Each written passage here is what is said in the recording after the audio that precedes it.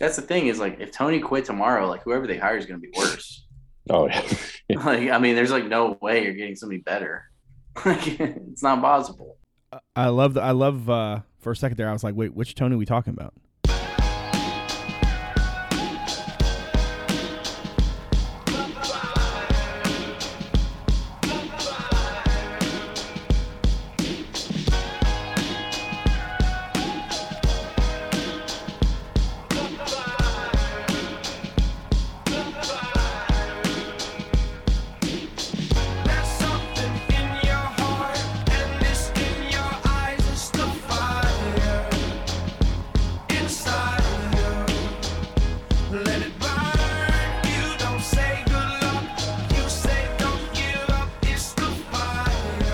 Welcome, everyone,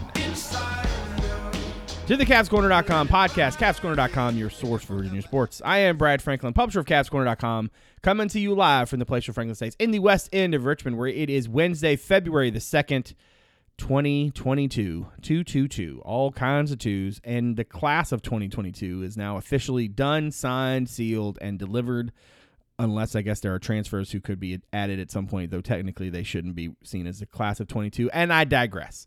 We're going to talk about signing day, obviously an interesting few days, week or so for the Cavaliers as they put together the final pieces to their class and bring in some aforementioned transfers. And hearing from Tony Elliott today, certainly getting restocked on the offensive line was a primary focus. And, hey, they definitely brought in the options. Now the challenge, of course, is to coach them up. Before we get started, let's go around and introduce everybody. First up in Fishersville, David Spence is on the show. How's it going, my friend? Going pretty good. Got nothing clever tonight. I'm tired. 2 days on the board, 2 days on the Twitter. And up in Loudon, staff writer Justin Ferber is also on the program. How's it going, my dude? Not bad. Ready to hashtag take command of this podcast. I thought you were at Justin_Ferber on Twitter. I thought you were going to do a hashtag. No, yeah, that's all the rage these days with the kids. He put his whole finger on my glass. All right, anyway. And in Charlottesville, managing editor Damon Dillman, you've made it now through early signing day and your first signing day. And you haven't quit yet, so that's a good sign. Anything surprise you about how your first recruiting cycle went down?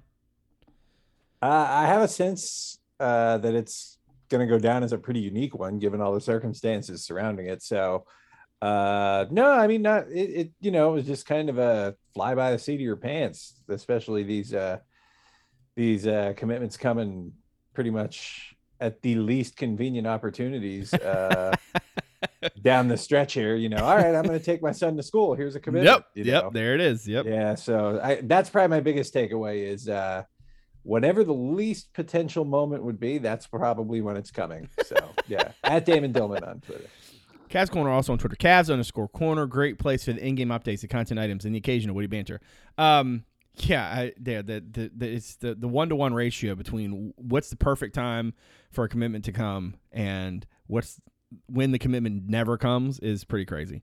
It's always, it's never like when you're sitting at your computer, even when you know an announcement's supposed to come. It's always like, well, I have to leave in 3 minutes, right? One of those deals. But anyway, so 2022 in the books as mentioned. Dave, I want to start with you because that's what we do.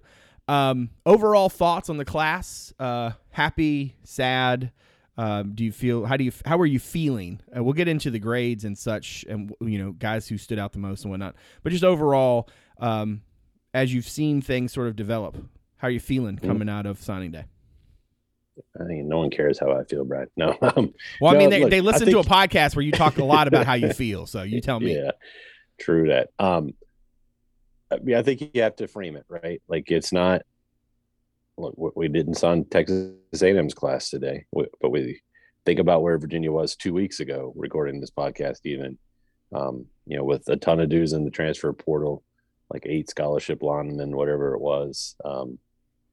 Considering where they were there then and where they signed this class, I don't know how you can't be happy. I think it's fine to be greedy and say, "Oh boy, I would have liked to add a couple more grad transfers," which I guess is still on the table. But yeah, overall, I mean, if I had to rate it, I'd say 7 out of 10. And if you'd have told me what happened, like a couple Fridays ago before Curry committed, I would have told you I was if you'd have told me what happened, I'd be like, oh, I'd be 10 out of 10. But I think there's a couple guys out there still in some positions they need to still kind of firm up. But yeah, given where they started, and look, I don't think you can overlook the fact that I don't know if there's another school that had a more unique transition than Virginia did, just because of the timing of it all. And it's different if a coach leaves and takes another job. Like no other coach just up and quit.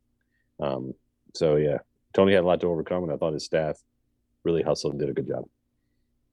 I thought, if you look at the big picture, your point about the sort of the transition piece. I mean, I don't think you can really understate just how weird this was. Okay, it's one thing for coaches to get fired, right? But normally when coaches get fired, there's a sort of like trajectory of that, and if you have good players, typically those guys are looking forward to the new staff, right? In some cases, you might have some kids who are like sort of disgruntled, and so maybe they aren't necessarily looking forward to it because they didn't want to lose the guy. What Virginia had was like that, but like on steroids, right? Which is like you had these guys who were sort of in limbo for a little while there, and who knows the advice they were getting from all sorts of sides.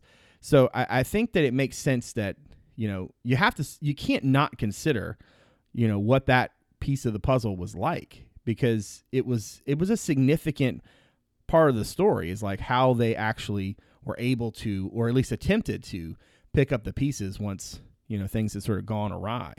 If you look at some of the heights and the weights and the such and such, the measurables seem to be there for a lot of these kids. For as you look at this class, what's your overall sense? Do you feel like Virginia, I mean, obviously, what's the cliche, right? Every coach on signing day loves their class, addressed all the needs. How are you feeling about what Virginia signed? And I guess we should say in totality, right, between signing and guys coming in the transfer portal. What's your sense? How are you feeling about it? Yeah, I think, this first class, I think I said this last week, but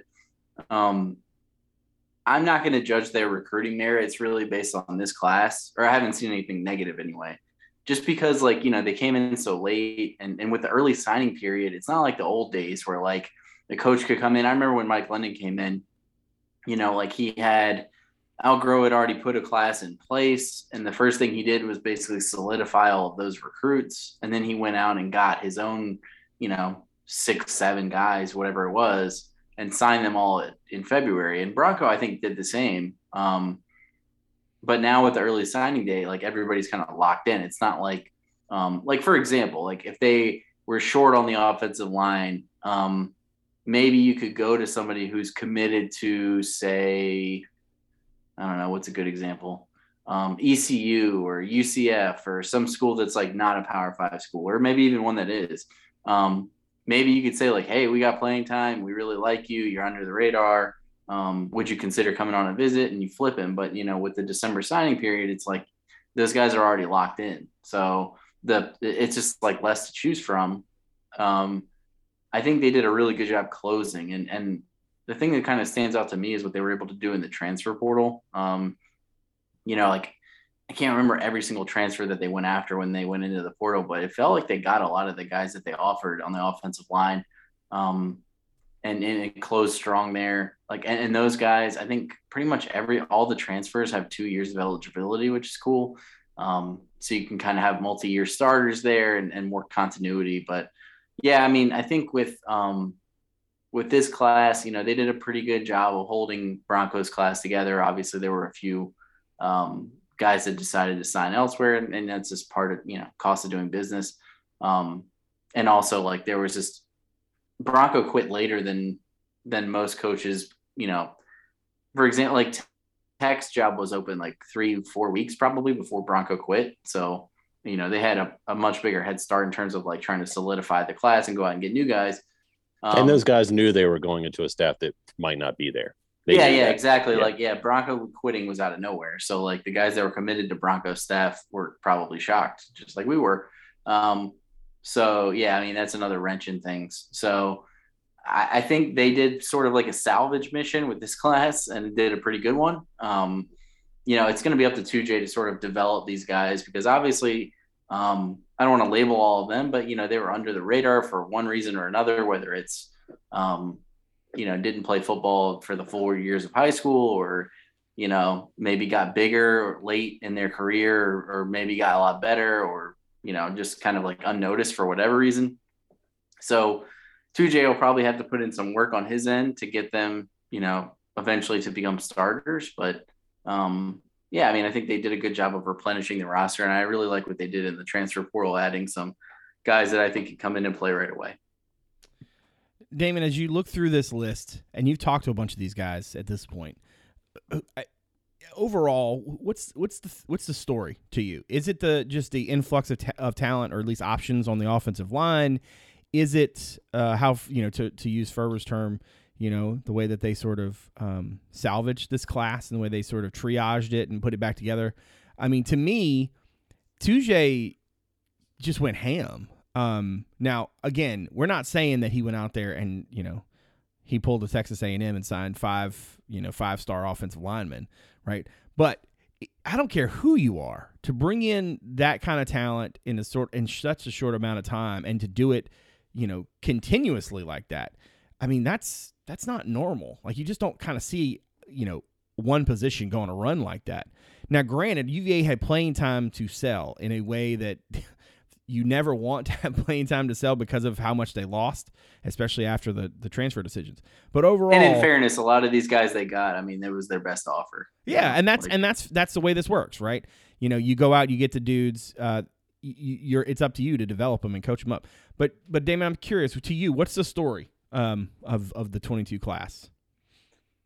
Yeah, Ferber actually stole my word when he said salvage, because that was the exact word that I would use to describe it as well. It's just kind of the situation they were in. We all know what happened with the offensive line once the bowl game got canceled, and all those guys who were in the portal started, popping up at other schools almost immediately. They're basically waiting to play that game before they all moved on. But I think it'll be really interesting to see as time goes on how this offensive line develops, because there are some similarities there between this class of offensive linemen, and you go back to 2017 and that offensive line class. And again, that was Bronco's first true class. That was 2J's first true class, guys that they identified and recruited and brought in. And that was like Glazer was in that class. Swoboda was in that class. Ryan Nelson was in that class. I think they brought in 5 or 6 altogether. Fannin was in that class. Somebody else, Garrick Volmer was in that class. And then they brought in grad transfers in that class as well to kind of supplement it. Pirtle and Montellis were on that 2017 team. And we kind of saw how those two guys played a lot in 2017 team. They were kind of the stopgaps, the short-term answers. And over time, we saw how some of those other guys I just named, guys who have, they just lost now, guys like Glazer and Swoboda and Ryan Nelson, they developed over time and became like long-term starters, a couple of year starters, all those guys along the offensive line. So I think that's kind of the goal. Tony Elliott talked about that today, about how they were both looking for short-term and long-term stability, trying to balance out the room in the offensive line, because you don't want to find yourself in a similar situation that you were in this year down the road. So they tried to kind of balance it out. So we'll see. To Ferber's point about the offensive line and the grad transfers, it was really interesting to watch it all unfold, because UVA a kid would announce that he got a UVA offer in the transfer portal. So you start tracking that kid and you start looking, he's got like 15, 20, 25, 30 offers. And some of these kids from smaller schools would wind up going to like LSU. Like a couple of guys UVA targeted wound up at LSU. Yeah, East Tennessee State guy Shorts. He ended up there. Yep. And there was another one who wound up at LSU. And it was just the competition for those offensive linemen in the transfer portal was crazy. Like I said, they were getting like 2.5 dozen offers each. So for UVA to come away with 2 guys with starting experience like that, even if it is at a lower level, that's the competition was fierce for those guys. It was stiff for those guys, and they were able to get 2 of them. They're still working on a couple of more. Obviously the competition is still pretty steep with those guys as well, but I mean, those are big wins to get those guys when you look at some of the other offers that some of those guys had. And talking to Flores, for instance, he would have had more Power 5 offers if he was graduating in December and would have been able to enroll at his new school now. To a lot of the Power 5 schools were looking for guys who could be there right away to be a part of spring practice, whereas UVA was okay with them finishing up, graduating in May and coming in the summer. So, yeah, I mean, I think salvage job is the best way you can put it, because those are the best guys who they targeted who were available, and they went out and got them. There was that flurry in December and early January once 2J knew he was sticking around, where 3 or 4, 5, 6, 7 kids a day were either announcing a UVA offer or a re-offer. And I don't know if he was re-energized from sticking around.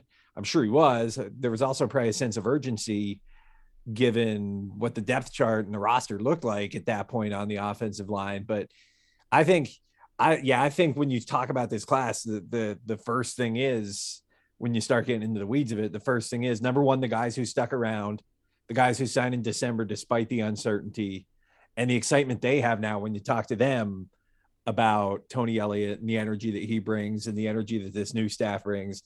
But then the other story has to be the offensive line and just the way they kind of tried their best to restock the cupboard. And we'll see how that works out as time rolls on here. All right, I want us to, I mean, not necessarily the way we do when we do preseason podcasts where we pick a guy and we stick with that guy forever. But I'm just curious, who's the at least of the guys who were added today, right? So I'm not saying we need to go back and revisit the players that UVA signed on during the early period. But Dave, who's the guy? And we can duplicate here. I don't want people to feel like you just keep picking anyway. But who's the guy who stands out to you the most? The guy you're the most excited about among the guys that they added today? Today, Brown, of course. No, let's see, I mean, I like Jones a lot, but I think it's kind of a sneaky addition to the class. And I don't know if his name is pronounced Akire or Akir or whatever, but yeah, there's nothing in the release that says how to pronounce it. You keep going. I'm going to look him up on the Columbia site. But Paul Akir from Columbia, he was the first commitment this morning, and someone who's clearly not about fanfare, because we knew he had a Virginia offer. But yeah, we're like, well, I guess he committed. Tweet, yeah. Other than a quick little tweet, he hadn't said anything, but he's got good size, kind of the Chico Bennett frame. Big outside linebacker, small defensive end. Look, I like a lot of the offensive lineman piece, but like given the numbers there, you're just kind of drawing out of a hat. So yeah, I'll go with him. All right, Ferber, what about you? Who's the guy who stands out the most to you? Yeah, I think some of the freshman offensive linemen, I think eventually some of these guys are going to become mainstays. A guy that I kind of like, he just has like a good athletic profile, is Mikhail Boley. I just think that he's the kind of guy that could grow into becoming like a multi-year starter once he has a little bit more time. His dad was an NFL player. Actually played with Clint Sinton, which is an interesting connection with the Giants. But yeah, I just like him. I think he's committed to Colorado. And he just seems athletic. He seems like he can move, which is really important for offensive linemen, especially I think since they're going to be running the ball more. It's not going to be so much just pass blocking strength. It's going to be more about agility and moving around. So I'm excited to see what he can do. But I also echo what Dave said about Akira. I think he's a bendy sort of player that can definitely help them. Akire. Paul Akire. Damon, what about you? Who's the guy who stands out? I may be a little biased because, like you said, I've talked to some of these guys and you get to know them a little bit. And but I don't know. You're going to say Houston Curry.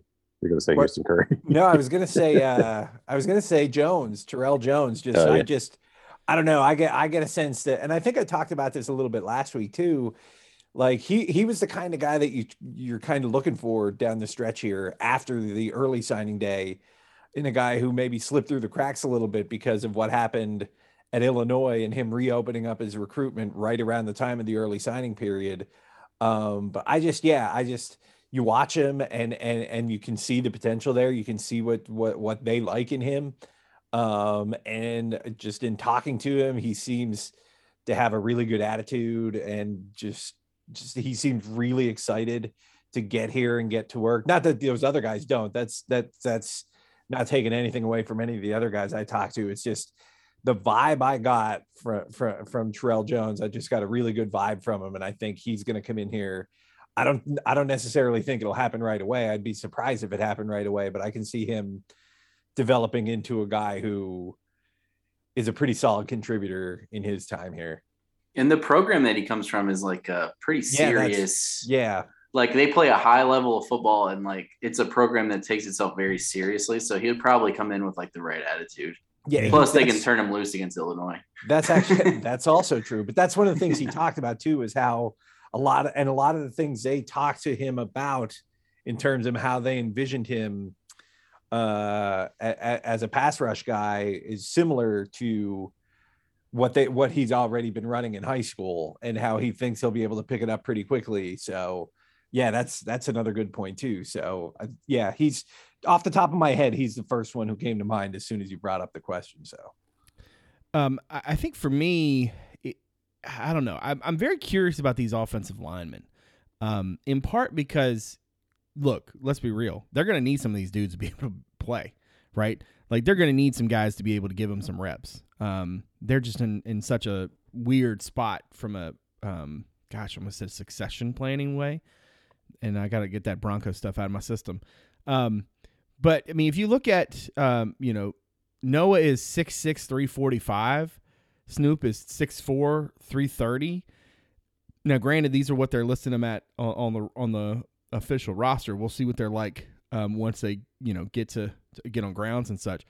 The pictures don't make the heights and weights seem that inaccurate, though. Yeah, I mean, that's true. Snoop might not be a full 6'4", but like the Demeric kid is huge. Yeah, he's a very large human. Yeah. But I think probably Hollensteiner is probably the dude that I'm the most excited about. He's got the frame, he's got the size, he's got pretty decent experience, and I think generally speaking, for Virginia to be able to add a quality piece like that at a position of need was certainly a good sign, considering that he was a guy I think from for transfer purposes and whatnot was a pretty decent get for them.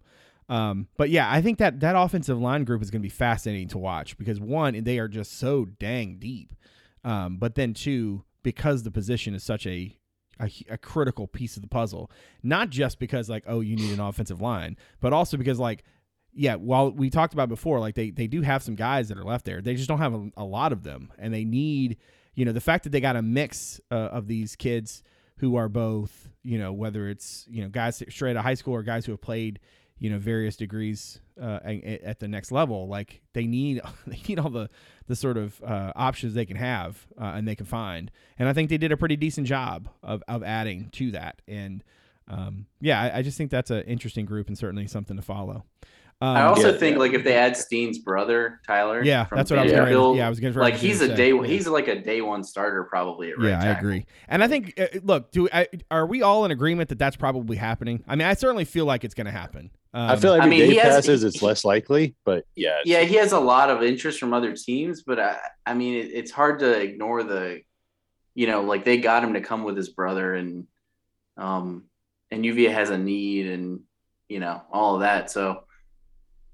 It's not a done deal, I guess. But, if you end up adding him, I mean, you think about like piecing the line together. You could slide Hollensteiner into guard, and then Flores could be your left guard, or maybe your left tackle. I don't know.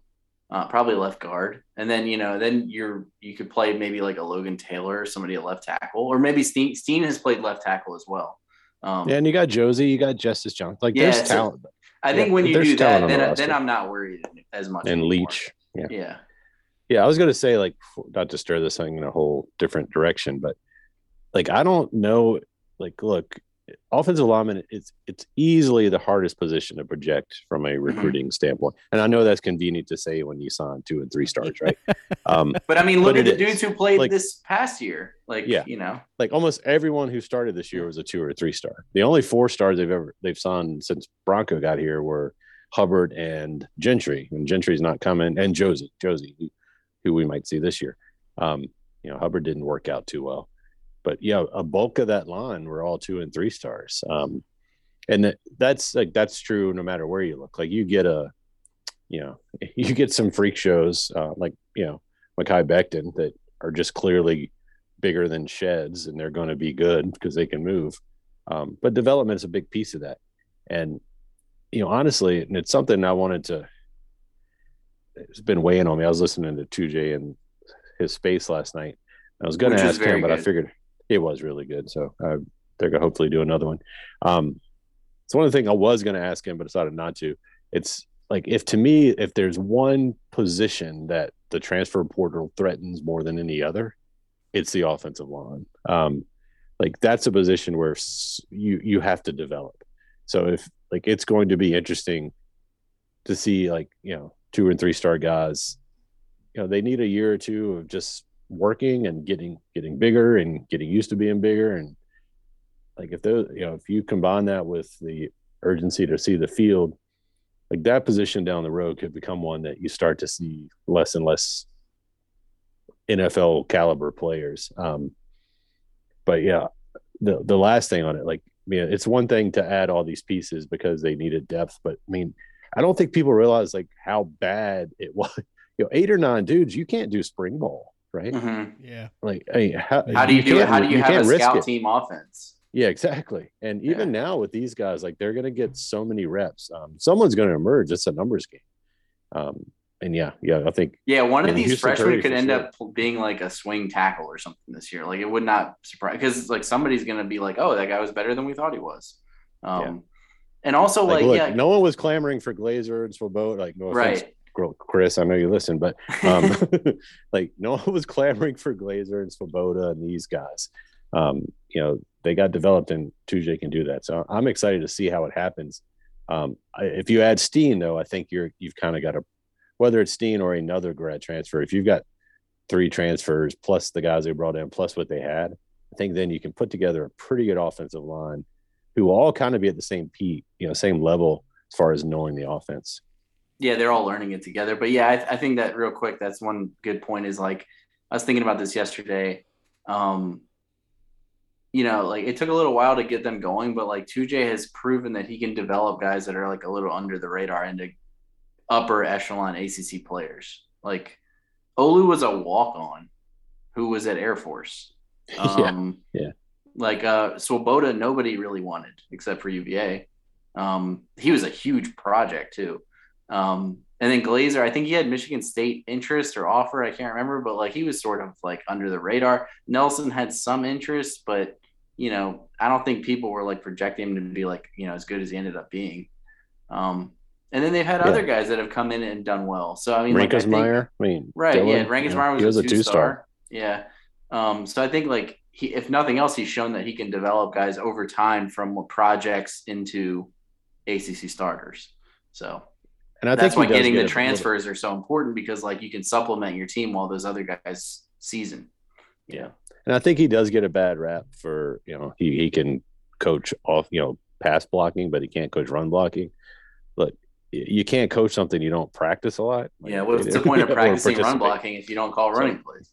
And Jordan Ellis did run for 1,000 yards behind his guys. So I think, and this is not a hot take, but it could be seen as a hot take. Oh, Brad, give us your biggest hot take right now. No practice, I'm never going to live that warning. down. It was a great question, and I'm sorry that you guys just are unable to adapt on the fly. Listen, I think 2J completely leashed, so to speak, from Dr. Bob and company. I'm really excited to see what he does in this specific situation. Now, that's not to say that I expect every dude who comes through his offensive line room to be, a Remington finalist. Okay, I'm not saying that, but my point is that I do think that there were times where the previous staff was impacted at times by decisions that were made beyond them. And yeah, I'm being somewhat vague there on purpose. In 2J's situation, I think there were times when Anai would sort of take things over, and I think that was detrimental to the offensive line as a whole. And that's one of those things that as 2J seemed to get more control and be able to do things, the way he wanted, it certainly felt like Virginia's offensive line benefited and performed better and better. I don't think that it's a shock that they were able to, once guys had that seniority, that they played as well as they did. Now, that being said, we've already seen in the time since Bronco's resignation, since Tuja was sort of rehired, how impactful he can be on the trail. And it makes you wonder, like, what was holding him that position back? Because if you think about some of the misses, we were talking earlier about the idea of, like, offensive line is one of those positions where a lot of your highly rated guys, there's a bigger, potential for boom or bust. And then you sometimes you can make more hay with lower rated or maybe more less highly recruited guys at that position than others, right? Simply because it's the biggest unknown. But that being said, there are some dudes that you might want because you think that they're good, and Virginia has not done a great job over the years, beyond Tuja, of bringing in those types of players, right? They historically have not been able to sign them, get them on grounds, have them be in the mix, right? I'm really interested to see what happens with Tuja because he's clearly got so much energy and he's such an earnest dude that it's hard to envision a scenario where he doesn't succeed, especially now given a staff that seems to be wired to recruit. And I don't think that you can really get a sense of, like, what it was like on the previous staff if you were someone who wanted to go out and recruit, who was trying to get guys to feel that energy. I would imagine it was tough, especially because you had a head coach who doesn't, he seemed to be good with conversation, but he didn't necessarily enjoy the recruiting piece, and it seems like Tony Elliott certainly does. Before we move over to the schedule real quick, let's talk about, and I always do this, we got to talk about what they didn't get, right? The thing you would have liked to have seen. And it's okay if the answer is the same across. But Dave, is there, I don't know if it's a position, if it's a specific player, what's the thing that would have made you like this class more? Numbers maybe even, but like what's your general sort of choice there in terms of like a thing that if Virginia had done this, you would have liked this group even more than you do? Any play. If it's just talking one player, look, I like Akire, I guess that's how you say it. I like him a lot. Jones they added. I'm thinking, I would have liked to get like a proven defensive back or another big-time defensive lineman. But, getting Famui back kind of offsets that a little bit because, that wasn't a known for sure. And we don't know for sure what kind of scheme they're going to run. The fact that they're recruiting like Akire, I'm going to butcher his name till I get it right. The fact they're recruiting guys like that to play defensive line tells me we're not running a traditional 3-man front. So I'm talking around this. I think it's going to be Steen for me still. Like just, a guy they could potentially still get. Obviously his brother's here. That dude started every game at Vanderbilt, played against some top competition. And I think he just kind of gives Tuja that flexibility Justin was talking about, being able to move Flores and Hollensteiner around quite a bit. What about you, Ferber? What's the thing that you would like to have seen them do today that they didn't do, whether it's a player, position, what have you? I don't know if there's anything specific today that I'm like missing. I think Cam Butler would be a nice addition. If they could get him. I know he's got some other offers, but also not specific to this player, but tight end. I don't know exactly what the plan is there. They have some younger guys, but obviously they've dipped into the transfer portal and been very, very successful the last 2 years with that. Apparently Jelani Woods is like blowing up this week at whatever, Senior Bowl type event he's at. I can't remember which game it is. It's the East West Shrine Bowl. Yeah.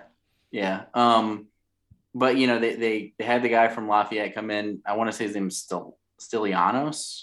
Yes. Yeah. Thank you for that. I always mix up, like, there's so many vowels. It's like, where are the vowels? But yeah, I know he's got other interests. Did he sign somewhere today? I know he was like looking at Iowa. But there could be another guy that comes open at that position down the road. Who knows? But yeah, like I think those are probably the two things that I would say. And They didn't sign any quarterbacks today, but they actually did sign 2 in the class. So I'm not too worried about quarterback. That was an inside joke for anybody that watched Tony Elliott's press conference.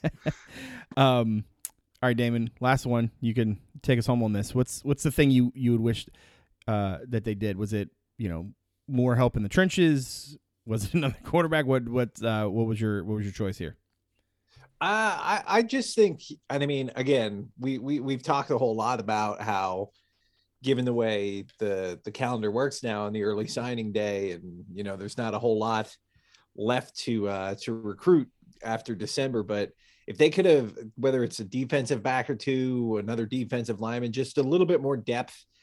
I understand why they went all in on offensive line, but if they could have added a few more defensive players just to add to the depth on that side of the ball, not just for this year, but moving forward, long-term depth, so to speak. I just feel like if they could have identified and landed 1 or 2, you didn't really hear about them. I can't think of any defensive backs in the transfer portal that they were linked to. I don't even think there were any offers really, right? Not that off the top of my head, I can't think of anybody in the defensive backfield. So you kind of get the sense that they must be pretty comfortable with the guys they have in house right now in the secondary. So obviously they lost a whole lot. We talk about what they lost on the offensive line. They lose a whole lot of veteran experience, especially at those safety spots as well. They still have some corners. Anthony Johnson's coming back. Bratton's coming back. Cypress is back after starting a bunch of games before he got hurt last year. So I don't know. And again, Tony Elliott mentioned today that there's another cycle that comes in the transfer portal after spring practices. So you don't know who might become available in that situation, and whether they might pursue somebody there when they have a better idea of what they have in the secondary as well. So, but yeah, I think maybe another D lineman just for a little bit more depth long-term, as well as just a couple. I don't know. There was a bunch of young guys in the secondary though too that we haven't seen a whole lot of, and quite frankly, this coaching staff hasn't seen a whole lot of either. So I don't know. We'll see. But that's my long answer to your short question. Hey, Brad, if I can add one thing on the DBs, because sure. I think it's something like I was a little surprised, especially like Toner today basically said, we're good there. Yeah. And so I did like the roster breakdown today. There are 16 scholarship DBs. I think they have the depth. It's not depth, it's experience. It's just a whole lot of unknown. I think you forget about because they just didn't see the field. Chalmers just played and he's pretty good. Clary, I think he's got potential. Cypress, Gaffney, Gaines, Herard, both of the Johnsons, Cohen King, Lex Long, Sanker, Simpkins, Bratton, Jones, Moore. There's some dudes there who we've seen flashes from. So it's going to be interesting. Honestly, if Jerome Cox can come in and take this group and make them play better than last year, I'm going to have a lot of questions. All right. One, I hate you right now. Because I was setting that thing up to be like the thing that I'm glad I didn't see. That's what I was going to do. That sounds like revisionist history now. No, that's what I was going to say, because we kind of had this conversation earlier today, and it had me thinking, and that's kind of where my mind's been since. Listen, I'm not a football coach. I don't pretend to be. Well, maybe I do. I just talk about it. Okay, I'm just saying that UVA's defensive back play over the past couple of years has been so bad that literally anybody else you could have thrown in there could not have been worse. So why not give them a look? Now, you don't have to be Bill Belichick to figure out that the defensive backs were bad. As long as you can keep your Brian straight. So listen, like that. What frustrates me is that we never, that you just said a second ago, Dave, saw flashes. What flashes did we even get to see from some of those kids?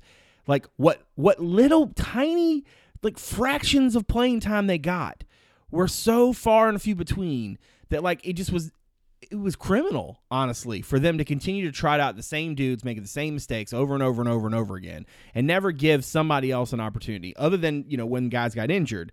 The defensive back position is I mean, the confidence that they have in terms of like, hey, look, we've seen these guys, and like we think like that's essentially what they're saying, right?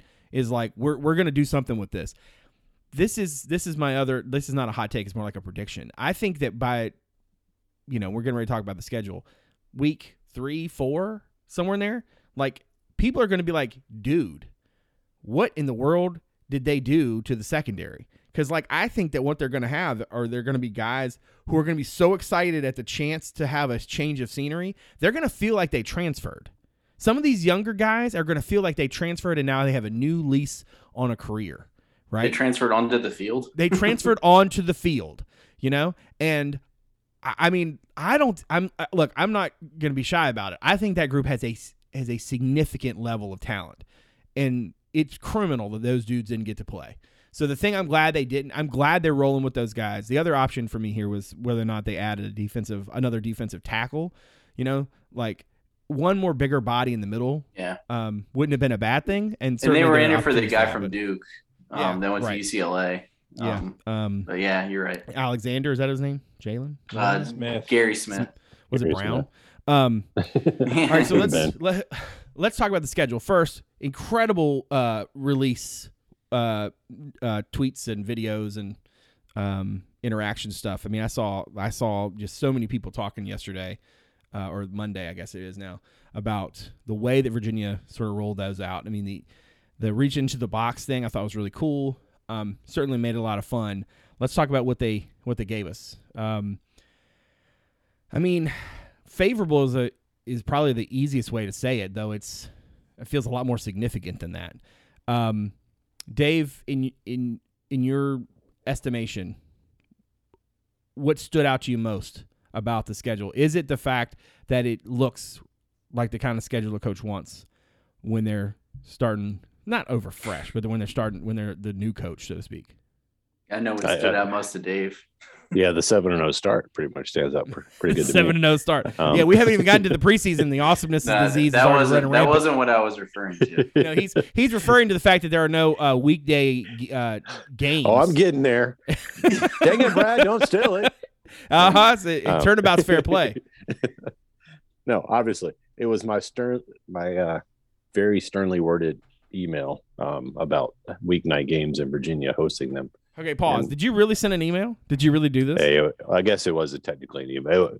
It was the comment thing at the end of the survey. So I even left, you can't, like, it's supposed to be anonymous or whatever. I put my name and phone number on it. I was like, call me, let's talk. They sent that to me too, and I did that. I did that survey the day that Bronco quit. Oh wow! And they were like, "How do you feel about the on-field product?" And I was like, "Defense bad." Wow. Hold on. Pause. Hold on. I want to hear more about this. Is there a way? Do you? I'm guessing you didn't like write this up and then you just wrote it in the box and sent it. You don't know what you said. I mean, I know you know the gist. I know you know the gist. So, but you got your questions. You have to strongly agree, disagree, that kind of. Yeah. And then at the end, there's a comment section. Also, the survey itself is very comprehensive. There's like a million questions. Yeah. But I was more than happy to answer them. But yeah, I mean, I just basically talked about, improving the tailgating situation, and then said, UVA, until UVA is serious enough about football to make tailgating a priority for weeknight games, ask not to host any. If that means you have to play them on the road, fine. I have this vision of Dave. You know that Jim Carrey gif where he's like typing on the computer? It was pretty much like that. Like, I mean, look, football is football, and I love it. But tailgating is a big part of it. When I can't do it for 1/6 or 1/7 of the season because it's a weeknight game, y'all don't know. Beyond, especially since most of them are ACC games, so it's like you're losing a good game. I'm telling y'all, if you're listening to this podcast and you don't know, Dave is serious. He's not kidding. He talks about this a lot. He talks about this a lot. Look, if it wasn't for tailgating, like, I guarantee you guys who don't tailgate a lot didn't come when we were 2-9. I promise you did. That's what you do.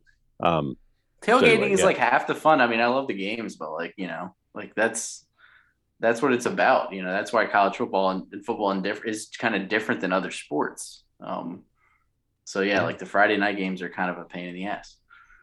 Yeah, I mean, only nice thing about it, like Friday nights on the road or Thursday night on the road are great if you win, because then you get the whole weekend to watch the other teams play. But yeah, But as far as the schedule goes, I mean, I think it sets up pretty favorable. I mean, I think it's a little easy to overlook the Illinois game, the second game, as being easy just from what we saw. But like that's going to be an improved team, and they're going to be physical, and Virginia's going to be going to a different defense and working a new offensive line. So that game could be a challenge. Look, a lot of the games could be a challenge, but when you take the schedule and put it like it was, other than we got to wait to spend a whole lot of time going to games at UVA. I think 2 in the first 4 or 5 weeks, 6 weeks. Yeah. So actually, I should probably done this way. Yeah, you probably should have. Yeah. So they open up September the 3rd with Richmond, and what is it with UVA always breaking in coaches against Richmond? That is like the weirdest. I think it was Preston that found that stat. Yeah, that is so weird. I mean, we found it. I mean, that wasn't that hard. I'm sure he went into. Did he source it? Does he have Yeah. All right. So then the week later they go to Illinois on September 10th. Come back home September the 17th for Old Dominion. They play Friday night at Syracuse in the Dome on the 23rd. Then they go to Durham, play at Duke on October 1st. They get Louisville on October the 8th at home. Then they have an open weekend before they go to Georgia Tech on a Thursday night on the 20th. They play 4 home games in a row. I don't know why they have this at Virginia Tech bolded. They should not have done that. But they close the season on a 4-game homestand. They get Miami on October 29th. They get North Carolina on November 5th. They get Pittsburgh on November 12th, and their final home game of the season is November the 19th against Coastal Carolina. And, of course, they play the Sunday after Thanksgiving at Virginia Tech. Ferber, favorable seems, I don't know, like underselling it. But I think Dave makes a good point that there are certainly some potential some potential speed bumps in here and there.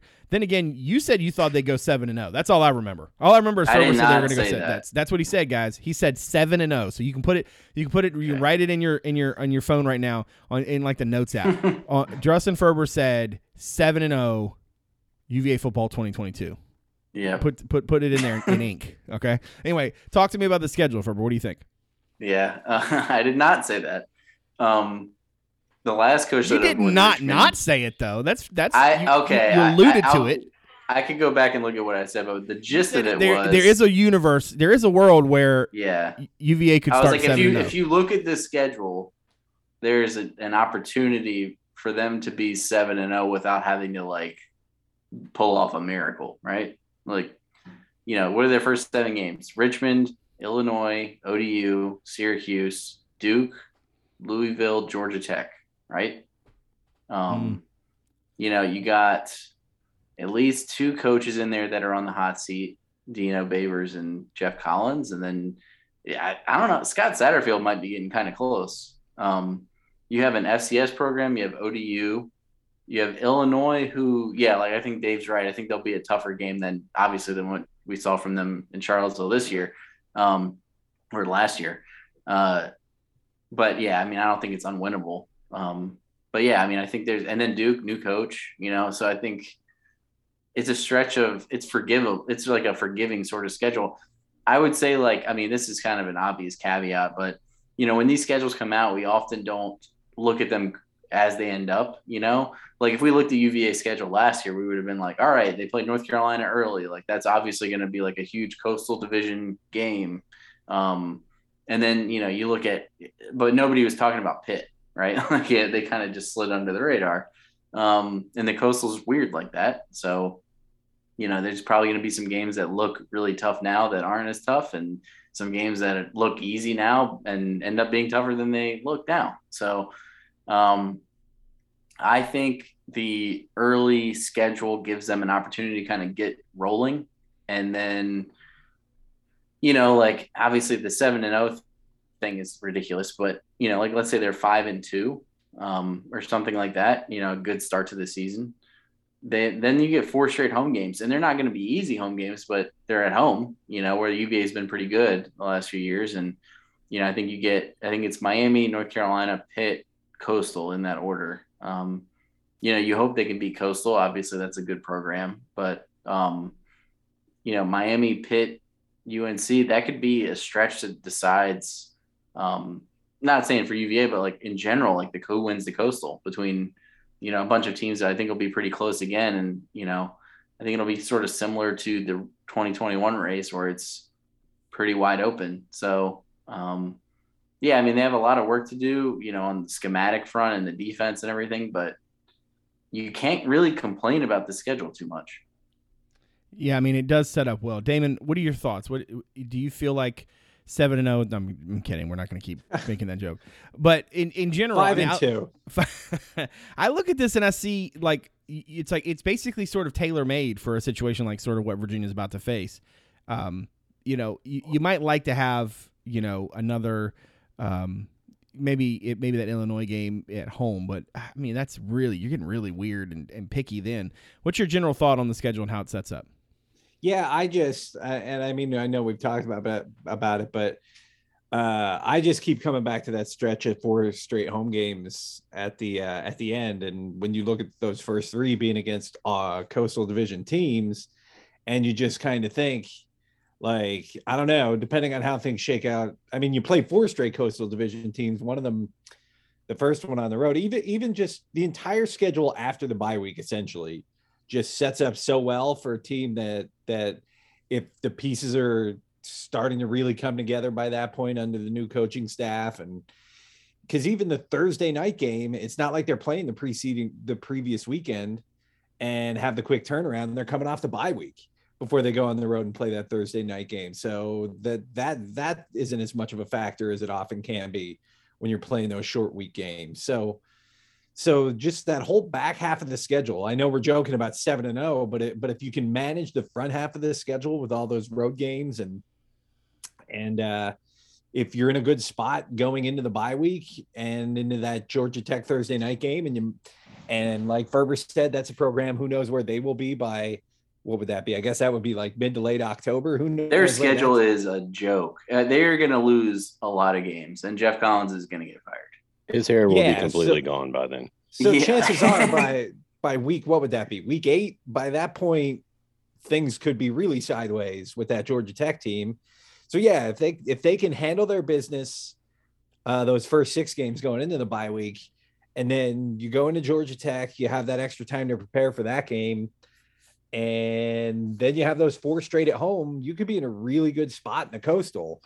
And I know we're joking about 7-0, but I don't know, this schedule looks like if UVA can put it together, they should make a pretty good run at a Coastal Division title this year, just given the way Miami, UNC, Pitt, if you were sitting here right now, which I guess technically we are, who are the teams that are going to be, their primary competition for the Coastal? You'd probably list those 3 teams plus Tech, and you get 3 of those 4 at home in a row. So I think it sets up really well for them, as long as, like I said, they stay healthy, they pick up what the new coaches are putting down, and they handle their business. I would say one quick thing, I did learn my lesson from the first Bronco year. I'm not going to sit here and be like, everything's going to be great. We have this new coach and he's going to come in and everything's going to be awesome and seamless. But I think the difference for me this time is that they have a quarterback in place. And this coaching staff isn't hitting the same hard reset. Right. Yeah. It's not like a completely burned to the ground. Yeah. Yeah. I think there's a genuine, when Elliott talks about building off of what Bronco, kind of the foundation, I think that's genuine. Like when Bronco came in, and we all know that was a hard reset. That was like dumping. And I don't think he knew. I think he thought, I think they thought like it was going to be easier than it was, and then they were like, "Whoa." No, I don't think Bronco knew till like third quarter against Richmond. Yeah, that's when reality. But I mean, it was like that ultimately turned into like you take the cover off your pool and the water's all green in there, right. and you're adding all that shock to the Let's system. go swimming, boys. And also the transfer portal allows you to be a little bit more ahead of the game. Like Bronco probably could have used the transfer portal in 2016 and they might not have been so bad. Well, they had Jack Powers. Yeah, that's true. Was that year? That's true. But yeah, I think the Brennan Armstrong piece and the receivers that they bring back, I think even if they have some warts or the defense isn't quite clicking, I think they can still win some shootouts because, assuming he stays healthy, I think that'll keep them viable. Even if maybe, because otherwise, if he left, I'd be probably thinking they're going to go 4-8 or something. Yeah, and that'd be fair for a first year coach probably in this situation. But no, I mean, I think I said it in the text thread to you guys, but I had another question I wanted to pose to you guys, so I didn't sound like a homer. But I'll say this first: like, if Bronco had replaced Nick Howell and everything else had stayed the same, and we had this schedule, like, I think 10-2 would like be what my prediction. Yeah, I mean, I've been and I feel banging pretty this drum comfortable with since it. like the beginning of last year. I was like, this year they're gonna have a really tough schedule, but next year they have to be good because And their schedule's easy. I think that's where part of the optimism comes from for me, at the very least, is that y'all, like, I know I'm guilty of almost forgetting about, all right, so there's going to be new coaching staff, new schemes, new, like, some of those variables that we don't quite know how they'll respond or what those exactly are going to mean. Because you just look at this on paper, this schedule, and you're like, wow, this could be a good year. This could be a really good year. Yeah, what's funny is, like, we talk about it every year. Like, the thing ultimately, the battle of the trenches are what wins games. When the talent levels close, and Virginia is basically reinventing their defense, which wasn't very good, and replacing the entire offensive line. So being so bullish is probably foolish, but it's based on Brennan and the receivers and assuming the defense can't be worse than it was, right? Well, all right. This is what I was getting ready to say. I think that if you look at the schedule, you absolutely can get to 7-0 without really doing a whole lot of heavy lifting, right? So you're saying they're going to go 7-0? No, I'm agreeing with you having said that they would go 7-0. And I think what's going to be funny is that when Dave and I literally pick it that way, because that's just what we do. But seriously though, like, when is the last time, whenever, right, do you have a coaching change with a guy who could legitimately have a Heisman campaign? That doesn't happen, especially at schools like Virginia, because, I mean, let's be real, they don't have Heisman campaigns that often. Even if you try to get you try to take yourself back down to earth a little bit, say no, like, that's a little lofty. Let's just go ACC, like ACC Player of the Year. Who's the preseason ACC Player of the Year? He's in the mix. He's in the mix. Brennan or Van Dyke. Right, it's got to be one of those two. So the question is not necessarily like, can Virginia, like, the better question is, okay, why wouldn't they? And the reality is because new defense, okay, cool, and they're replacing basically the entire offensive line room, is what it feels like, right? They're replacing the whole offensive line, and I don't want to make that sound like it's like, you just go to the store and pick up some milk. Like, no, that's a significant piece, and you got to have those guys in place. But with the with the talent Virginia has at receiver, and with the talent that they have completely untapped in the backfield, and with Brennan at the helm, I understand he's learning a new offense. Okay, I get you. But it certainly sounds like, from the way Tony and company talk, that they're going to, I don't know, they don't have a hard and fast system per se, as much as they are building one. And I got to be honest, I kind of love the sound of that. Clearly, there are going to be some principles and things that they're going to have, they're going to be part of that are sort of non-negotiable in terms of, like, their backgrounds and such. But I do think you're going to see them really try to fit it to the talent. So even if Brendan's in a quote-unquote new system, a lot of what I think they're going to ask him to do is stuff that he's already sort of done. Yeah, and especially, you only have 1 year with him, so it's like, we might as well just make the most out of this year. Exactly, exactly. Well, and I kind of feel like, if you think about it from that standpoint, it makes total sense to be cautious about a new staff. Playing Richmond, doing it all over again, right?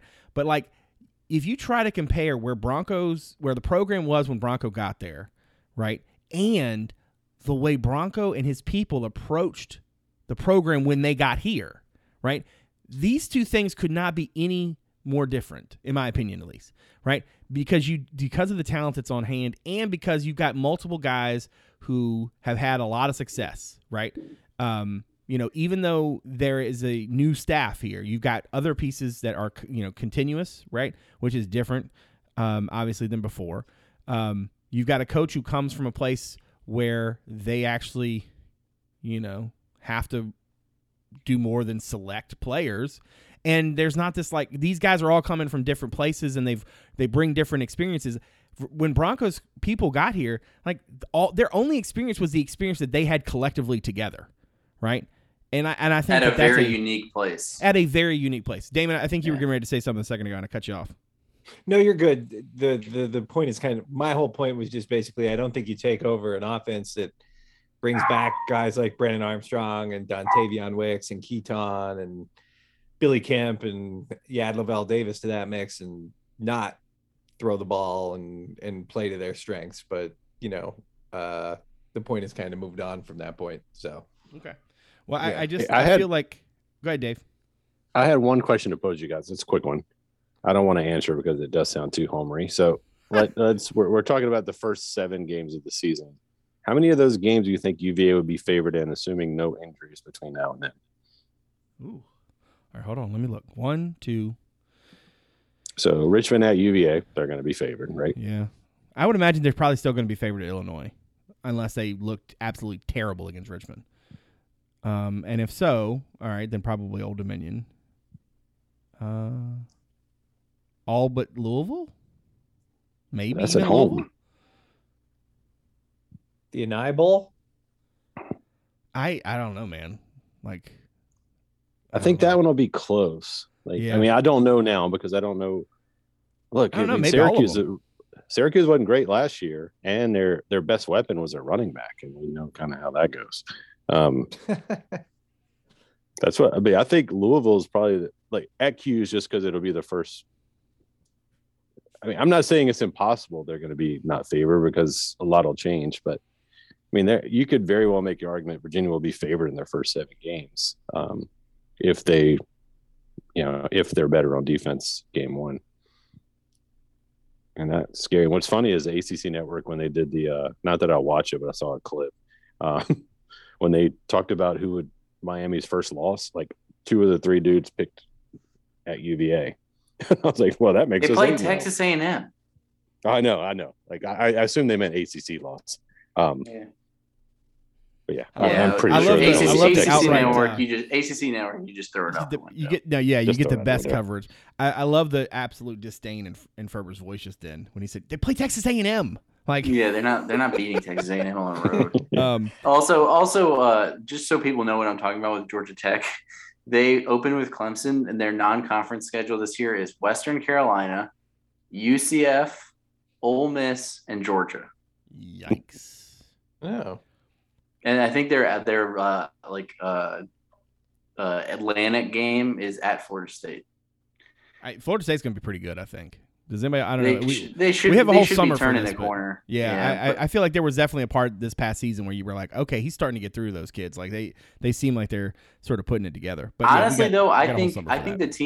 the team that is going to.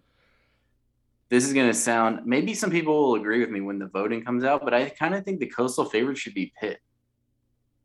Yeah, I don't know, man. They changed Keaton offensive coordinators. Slovis at quarterback is He's pretty good. I mean, yeah. And then you have Addison back. What's Like, their defense? What's their defensive situation like? I'd have to go back and look at how many guys they lose, but I think they bring a decent amount back. because if they do, I mean, that defense was actually pretty decent last year. You know? I feel like Miami. Miami's People gonna are. be- yeah, Miami's I feel gonna like be it. I think Miami will be the favorite, like when they vote. But I think Miami, it's just like, oh, Tyler Van Dyke plus a better coach, and people were, like that's how people are getting there, and it's like it's not always how it works. It's like they haven't learned any lessons from. yeah, it's like all of the Miami other always Miamis. wins the Coastal. Yeah, Miami's got a Maybe, decent but- quarterback and a new coach. But and Well, then Virginia of course could be UNC, picked to finish like next to last. That's the UNC funny will get a thing. bunch of votes. Yeah, I And think Tech the thing will with get a you- bunch of votes with no quarterback. Like I the don't thing with understand it. the thing with UVA is I think, and I guess you could say if this had happened, Bronco would still be the coach, which whatever. But if they had gone like 8-4 and not gone 4 straight losses to end the season, I think UVA would probably be getting a little bit more buzz for next year, like in the Coastal, just because it'd be like, okay, like they went 8-4, they went 6-2 in the ACC or whatever. Armstrong's coming back. Armstrong's coming back. Like, their defense wasn't great, but like they won enough games, obviously. Like, their losses were all like pretty decent losses, except for, like a couple early that looked bad, but whatever. They were the bowl teams. I think people could kind of talk, but when they go 6-6 and switch coaches, it's easy for them to be written off because people are going to write off UVA by default most of the time. Right. We're not going to talk about this because as I said off air, like I kind of don't want to have a whole lot of these rehashing Bronco things, but I'm in the sports business and, you know, been talking sports my whole life, basically. There's a fascinating sort of what if of like the zombie UVA where Bronco does decide to fire, you know, several coaches and hires a new defensive coordinator and keeps the thing moving, just to sort of game that out. And like, what does that look like if he decided he didn't want to quit, right? If he decided he could actually stomach doing the things that he needed to do to write the program. You could get that's a what if that gets, you know, really interesting really quick, because you can make an argument that the same thing that's going to happen to the defense now could have happened to the defense even if Bronco was the head coach, right? Mm-hmm. That, you know, he could go out and get a new coordinator and get some new pieces and actually make that thing work again. Hell, he could take a more hands-on approach. But anyway, maybe that's a conversation for a different day. But it's a fascinating one, I think. But we could also be sitting here a year from now and look at the recruiting class that Elliott brings in and say, like, we wouldn't have had that class. That's a really good point. You know, no, that's an excellent point. And I think that in the final analysis, as we look back, we get some more distance from the Bronco era. One of the things we're going to look back on is that, like, it already seems to me that Tony Elliott and his staff have done more in-state heavy lifting simply by having, like, interest in trying to recruit it. And I'm not trying to take shots at people. I'm just saying, like, real talk. Like, I don't think that they made it a priority. I think that a lot of times I think they tried and just was like not. It didn't work out at first, and they moved on, and that's fine. Yeah. You know, you chose harder, to put your longer, resources elsewhere, you know, et cetera. But they also would always say, like, yeah, we need to make this a priority. But I don't think they really did that over the long haul. I think they were more than happy to go where the players, you know, were easier to get, and so that's what they did. So I mean, you know, we could be a year from now talking about Elliott's first real first class, and it being considerably different because he was the coach and because of the guys he brought in. So, all right, anything else for the good of the order before we wrap up this week? Good deal. If you are somebody out there who found the podcast through the website, thank you very much for giving us a listen. If you don't mind, you can look us up on Apple Podcasts, Stitcher, Spotify, Overcast, or wherever it is that you get your programs. And if you're so inclined to give us a rating and review, we appreciate that.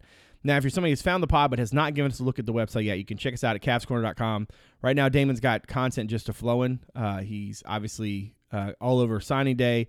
The National Rivals desk caught up with Tony Elliott via video to talk about signing day, so you can check that out. He's got a good story on Jay Woolfolk, who is currently a full-time baseball player, at least until Virginia's spring practices start.